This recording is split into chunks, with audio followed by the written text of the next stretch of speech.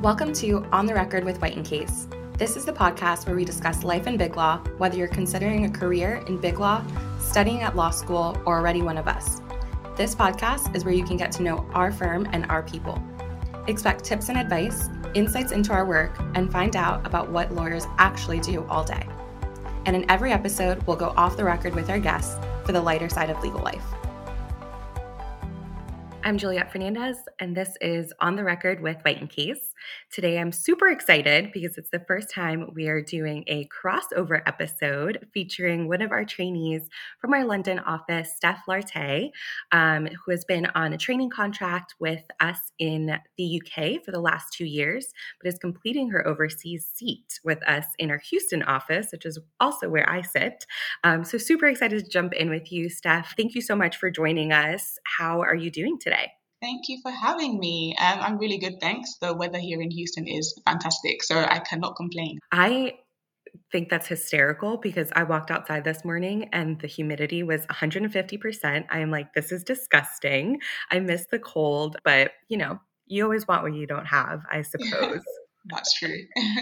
So I wanted to kind of kick off with your journey to law school, or not law school, university, I suppose, because it's a little bit different. The route that you take in the UK versus the US. City law is what is kind of the big law equivalent, or like the language that is used to determine what a big law firm is or a magic circle firm is. So that's one thing that I want to point out as we kind of kick off the episode. But to kick it over to you, talk to me a little bit about your journey from university, deciding that you wanted to go into law and kind of that background. Yeah, sure. So I actually felt like I wanted to become a lawyer pretty young. It wasn't based off of anything, intelligent. I just saw a lot of lawyers on TV and they looked really cool. So I thought that was something that I could do. But then as I got a bit older and I kind of did a bit more research into, okay, well, what does a lawyer actually do? What would that work entail? What kind of skills would I need? I just kind of spoke to different careers advisors at school. I spoke to my mom, I spoke to my siblings, and I then decided I was going to study law at university. There's a couple of different routes that you can take to become a lawyer. And I guess one of the most traditional ones is to do a 3-year undergraduate qualifying law degree. So that's what I chose to do. And whilst I was on my law degree, in my 3rd year, I did a vacation scheme. So that's the equivalent of an internship. And then I converted that vacation scheme into a training contract, which is what I'm doing now. That's kind of a very condensed version of how I got into the law, but happy to pick apart any bits of it if you want to. Yeah, that's wonderful. And I think the best part about this episode to me is how much I'm going to learn. And shout out to my UK team. They're always trying to explain all of the different things, but it goes way over my head.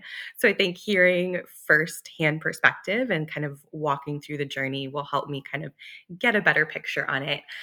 So you talk about doing the vacation scheme, and I think that would probably be the equivalent of our summer program. But our summer program is 10 weeks long, and I don't think that's vacation scheme law. No. So what's kind of the vacation scheme, and do you go back to complete your last year of university after the vacation scheme? Yes. So typically vacation schemes are 2 weeks long.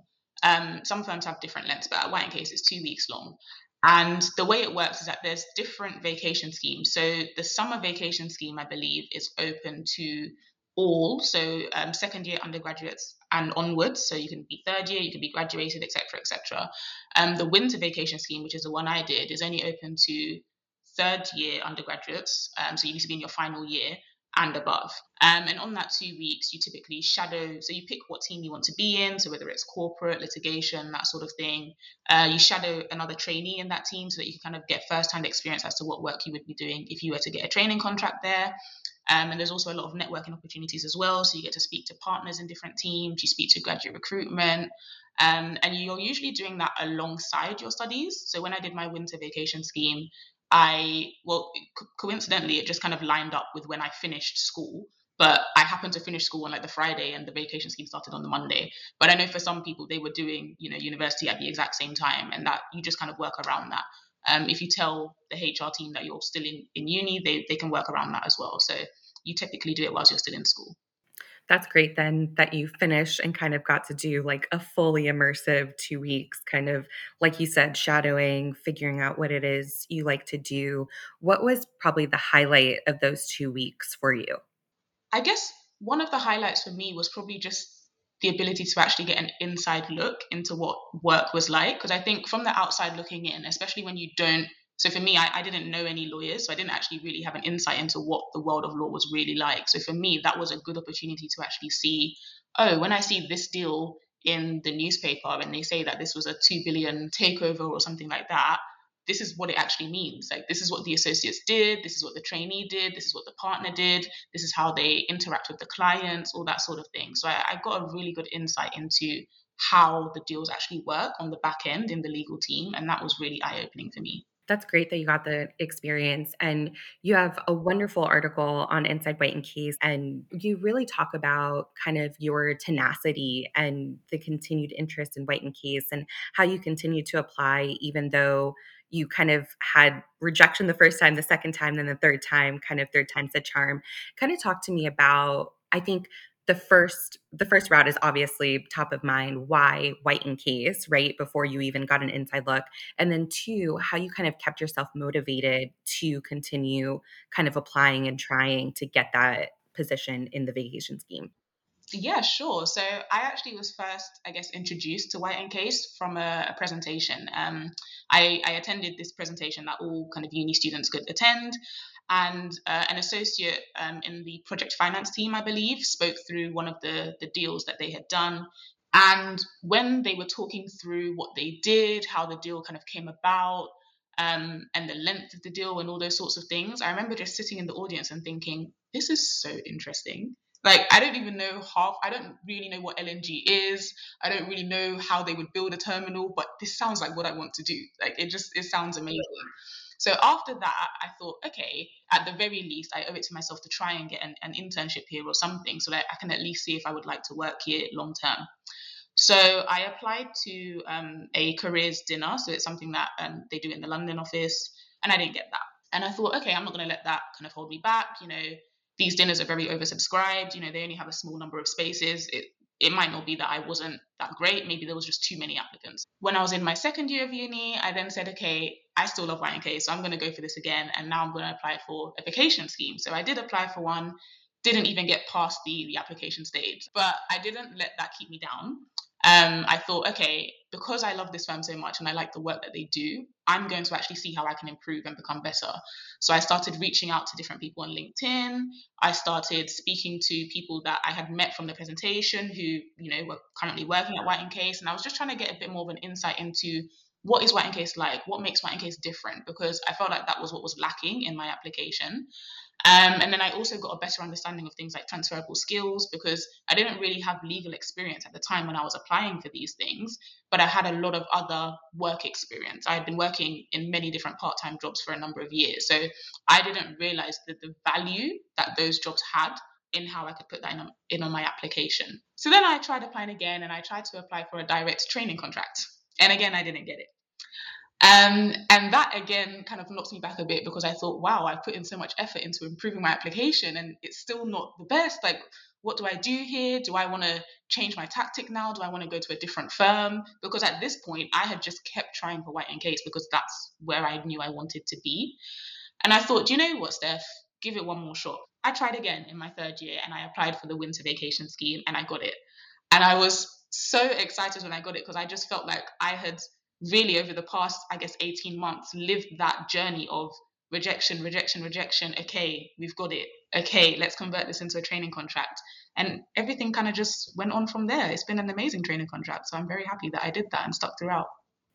That's amazing. And what we evaluate our candidates on is that tenacity and kind of that determination, that entrepreneurial kind of mindset and spirit. And you embody so much of it. And I think just in listening to your journey, it'll help someone, people get easily discouraged. They're like, maybe, big law is not for me or city law is not for me. But if it's really something that you want to do, it's going to happen, it's going to pan out. You just have to kind of reevaluate what you're putting forward and kind of how you're presenting. And I think that's just such a wonderful message. And I will put the Inside White and Case article link in our show notes for anyone who wants to check it out.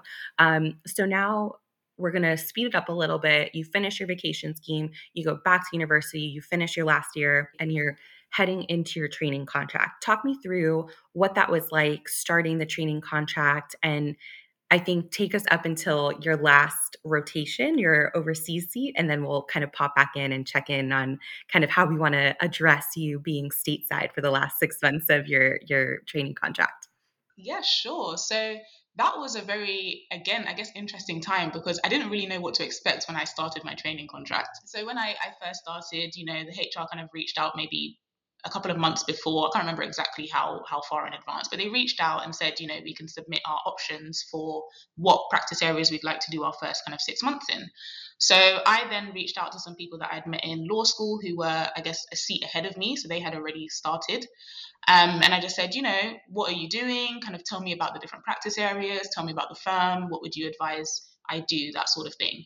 And I remember speaking to one trainee at the time who was in debt finance and who spoke about how, because I had said I really like transactional work, debt finance might be something that I would want to kind of get my teeth into first because it's a finance seat and you have to do a finance seat in the London office. But also, I would get a lot of really good training, which would put me in good stead for the rest of my training contract. Because in a debt finance seat, typically as a trainee, you're given a lot of responsibility. You really learn how to kind of manage your workload, manage your time, produce really good quality work product with attention to detail, that sort of thing. So I thought, okay, this sounds like, from a training perspective, this sounds like the perfect way to kind of get stuck into White and Case. So I'm going to put that down. And I got it. So I was really happy. And I had an amazing 6 months there. I did a lot of kind of Africa work with the emerging markets team, but then also your standard kind of private leverage finance as well, which was very interesting for me. Then again, it came around to seat rotation time. So again, HR reaches out and asks you to put down your options for what you want. And again, I kind of realized that speaking to people who had come before me seemed to be an efficient way to get things done. So I reached out to a couple of different associates in different teams that I had connected with throughout my first 6 months. And I just said, I'm going into my second seat. This is what I think I like. This is what I think I don't like. What do you suggest I do? What would you do if it was you, kind of thing? And an associate told me about capital markets. And this was an interesting one because prior to joining the firm, because I first met the firm at a project finance presentation, I always kind of thought in the back of my mind, project finance is where I'm going to end up.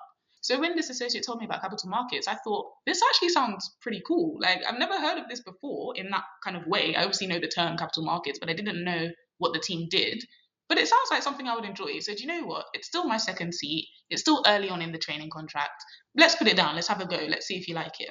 And I did, and I loved it. I did debt capital markets, and I also did a bit of structured finance work and securitization as well. And that was really amazing for me. I had a great opportunity to kind of really interact with the clients, to start building my network, to start running some deals, things like that. So that was really great to do as a second seater. When it got around to doing my third seat, I kind of sat back and thought to myself, do you know what, Steph? You've done 2 finance seats and you have enjoyed them. So perhaps you're leaning more towards the finance way. But for the purposes of well-rounded training, especially considering that I've always kind of known I didn't want to do litigation, let's go and try a corporate seat, just so that you do something a bit different, right? So I put down corporate private equity. In the London office, you can either do mergers and acquisitions or private equity. So I thought PE is still a bit financy, so you're still getting in your finance, but you're doing corporate. And I did that, and again, another great 6 months. That really tested a different set of skills for me, so I'm glad I did it. But that was still a very good 6 months, and I really enjoyed all the contacts that I made there. And it was nice to see the deals that you tend to actually end up seeing in the newspaper as well, because a lot of those deals tend to be the corporate deals. So that was really fulfilling as well. And then the overseas seat options came round, and that was super exciting because we were actually going to go abroad.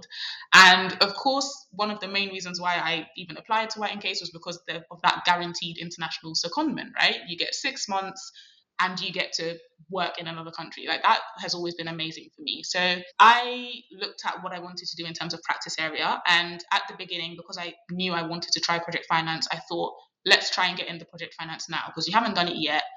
You need to try it to see if you actually like it, right? And of the project finance kind of teams, Houston was one of the options. And I just thought, in terms of the type of work that would be done, Houston seems like a really good office because they do a lot of Latin America work, they do a lot of emerging markets work, but it's slightly different to what is done in London. So I would get exposure to a whole new market. So for me, going to Houston in particular would be a great opportunity because I'd be tapping into a different market that I just haven't tapped into before. And it seemed to work out because I ended up coming to Houston. It's so insane speaking with you and listening to your journey. You can just tell you're super passionate about what you're doing, number one. And number two, you just really take every advantage or use every advantage that you get your way or create an advantage for yourself. And before we kind of dive into Houston, I want to circle back to something that you were saying about kind of poking around with people that have been in your position prior to, or kind of leveraging your network. You are like an insane networker. Like you are probably like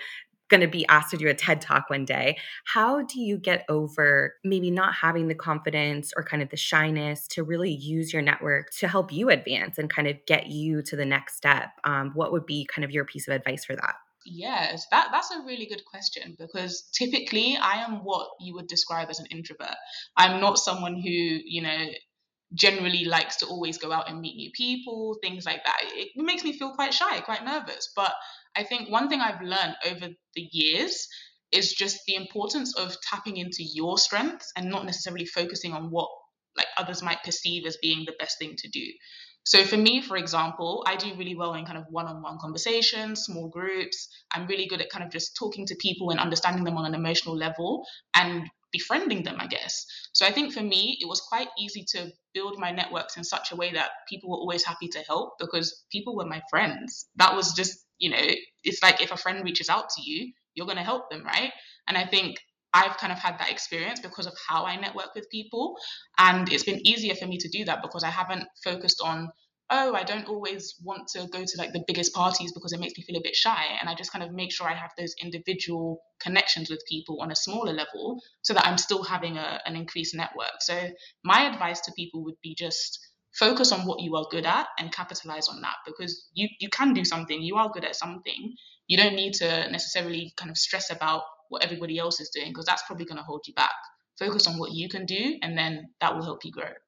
I love that so much and resonate with it so much. I think exactly what you said, playing on your strengths, knowing what you bring to the table. And it really is knowing that you have a couple of key people there that will help kind of maybe introduce you to someone that you didn't have an opportunity to meet, so far, or vice versa. Like you can share your network as well. So I really love that. And just like I said, I resonate with it so much. So now getting to the fun stuff that I know a little bit about. Let's talk about your time in Houston. How has it been going? You're almost done now in Houston. How has it been going? Houston has been, honestly, for want of a better word, amazing. It's been a really good experience. I don't even know where to begin. The work out here has been really good, and I think it's a combination of being in my final seat, but also just the nature of the way, from how I've been speaking to different associates, it's the nature of the way things seem to work in the US offices. I do think I've been given a lot more kind of autonomy and responsibility to run things as if I'm an associate. And obviously in London, I wouldn't be an associate yet. So it's quite nice to have that, oh, you're treated like an associate here. You can kind of run with the deal, check in with the partner if you need to, that sort of thing. That's really helped me with my development, I think. Outside of that, the city is also just great too. I'm so glad that you've had such a great experience. I'm also curious to hear a little bit about what you think culturally is kind of similar, what you've seen between London and Houston offices, and what are some of the nuances that you see maybe in kind of a younger office after having sat in London for a few years at this point. Good question. I think there's definitely so there's the American culture, but then there's also the Southern hospitality thing, I think.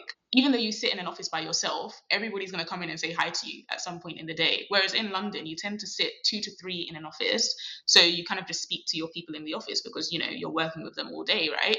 In the Houston office, I speak to everybody, whether they're in project finance, debt finance, tax. We all just kind of connect and meet up because we have our weekly breakfasts or different opportunities where we can actually kind of get together as a team. And I guess because it's a newer office but also a bit smaller, there's opportunity to do that. I can't see how, all 400 of us in London would be able to get together for breakfast every week. So it's understandable. But that's a nice difference, I guess, because it is nice to be able to expand your network beyond just the team you're working in. So that's quite cool. I think outside of that, White and Case is definitely kind of one firm because there are definitely things that I would see here, just even in terms of the way we do our work, that I would be like, this is exactly what we do in London. How strange, because we're actually in America, we're in Houston, but it's Right. we do the same thing. So that's been good to see, I guess, because it just means that you can really work with anyone from any office, and you know that the way that you're going to do the work is going to be the same. So that's good. I think when I was reading your Inside White and Case article, you mentioned, your background, your family is from Ghana and the work that we've done in Ghana. And I believe some of our team in Houston does some of that work. Have you had an opportunity to kind of link back that aha moment of connecting the dots and actually being able to work on that project or that with that team? No, so not with that team. So I actually remember the very deal that you're talking about. There was an LNG regasification project in Tema, which is actually where I live in Ghana. So that's why that deal was really, really impactful for me. But no, I haven't actually connected with that team, but I have been doing some more because obviously Houston is a very kind of energy focused office. So I have been doing some more of those types of deals. And I think it's nice for me to actually see what that deal actually looks like. Because I think when I was first introduced to the deal, I hadn't done any internships, I hadn't been inside a law firm. So for me, it was just, oh, this law firm's a big city law firm and they're doing something in my country. That's amazing. But I didn't actually really know what they were doing. I didn't know how that worked. But now that I've actually been working on some of those deals, I know what the agreements look like. I know how the commercial points are negotiated. I know what states are looking for. Like that's interesting to me. So I've enjoyed being able to see that on the back end. That's so cool. And I think when you're able to kind of connect it back to your personal life, so much of who we are is kind of the work we're doing and what we're excited about. And it really just helps keep everyone engaged and passionate, especially when you can kind of link it back to things that are important to you, things that, connect to your family life or your personal life. So I love that. And I love that that was also included in the article and we got a chance to speak about it. So kind of wrapping up where we are, I mean, you're just wonderful. I see your face and you're so energized and so excited about the things that you're doing. And I know that we can talk for probably hours, but I'm really interested to hear before we get into our off the record moment, what is next for you, what you're excited about. So you're going to finish up your trainee contract in February. So talk to me about what that looks like and kind of what's exciting about what's to come. So many things are exciting about what's to come. That's the first thing I'll say. I'm finally going to be an associate, so that is nice. I am looking to go back to capital markets. So that's where I'll be qualifying next year. So that will be great. What led you to choose that practice area? I was kind of assessing and evaluating throughout the course of my training contract. What do I actually like? What do I actually want to do? When it actually came down to, I guess, crunch time, quote unquote, when it was time for me to pick, I already had all of those things that I was doing. And then I also just spoke to my supervisors and just asked them about how they made their decisions. And through listening to their stories, it kind of just helped me realize, well, based off of what I've gone through, this is what I like. This is what I think suits me well. This is where I feel like I'll be able to grow and do what it is that I want to do. Because at the end of the day, you working is kind of a two-way contract. Yes, you are working for a firm. Yes, I am working for White and Case, but White and Case is also building me to become a really good lawyer. So I have to make sure that I am qualifying somewhere where I feel like I can do that. So that's kind of how I went about it, I guess. That's awesome. So much of, having a great career is loving what you do. I think you kind of shaped your experience by meeting with the different people and getting exposure to the different work and ultimately because of all of that making a really informed decision, so you kind of are setting the stage for a career that you're passionate about. And I'm so looking forward to probably being on another email with you in like another 2 years, and then you'll have the associate title, and then in X amount of years, Steph Larte partner in the London office or wherever you choose to be at that point. I'm really excited for your career and excited to have been a small part in kind of the beginning of it and getting to talk with you at the beginning of it before you deep dive into your specialty. So thank you for walking us through that and taking the time to do so. And now for the fun moment, our off the record moment. What is an off the record moment in your career so far? Okay. I did think about a couple of different off the record moments. One that really stuck out for me, more so just because it was a true testament to the fact that when you are a trainee, especially in the London office, you're not just seen as, a trainee. Like, you're not just someone who does all the admin or something like that. You're a valued member of the team. Like, you really, what you do really impacts the outcome of a deal. And I remember being told that because typically the trainee is the one who sends out a lot of the emails, especially in transactional seats. So I remember being told that I should kind of make sure I understand everything and not just blindly send things out, because if a client comes back to you, you're going to want to make sure you know what the answer is. And this was right at the beginning of my training contract. So it was in the height of the pandemic. We were all working from home. And I remember seeing a number calling my work phone. So I just automatically assumed it was an associate or a partner or something. So I picked it up, hi, it's Steph. And it was a client. And I was so shocked because it was the first time a client had ever called me. And they asked me a question about an email that I had sent. And I just remember in my mind thinking, oh my gosh, the moment has come. A client has called me and they want to know something. And I completely blanked. They asked me a question about literally the easiest thing. It wasn't even a legal question. That's how embarrassing it was. It was the easiest thing. And I just blanked because I was so shocked that a client had called me, not an associate and not a partner. So for me, it's funny now. I can laugh about it now. But it's just a reminder, I guess, to always, A, make sure you know what you're sending out, and B, have confidence and be ready for anything, because you never know when a client is going to call you, and you need to be ready for those moments. That's phenomenal, and I feel like it's one of those moments where you look back and you're like, "What happened in this 5 minutes of my life? Like, did I black out? Was I in my body? What did I say?" And, like, nothing makes you feel that rather than, like, your very first just kind of like it almost feels like a cold call, like you're being cold called and, tested. But that's phenomenal, and I love how you kind of ended it with, just have confidence in the work you're doing and what you're prepared to say. So, always ending with a positive note, I think, is a common theme with you, which is just wonderful. I've so enjoyed our time. I've really just loved hearing about kind of your journey, the tenacity that you've displayed from the first day. I wish you the best of luck as you finish up your overseas seat in Houston. Obviously, I will see you around, and looking forward to seeing what's next in your career here at White & Case. Thank you so much. This has been amazing. Thanks, Steph. You can find out more about our work, our people, and the opportunities we offer at inside.whitecase.com and on our social media channels on LinkedIn, Facebook, and Instagram. On the Record is for you, our listeners, so we want to hear from you. Email your thoughts, questions, and topic ideas to us at the address in the show notes. Thanks for listening, and please subscribe in your favorite podcast app so you don't miss out on our next episode.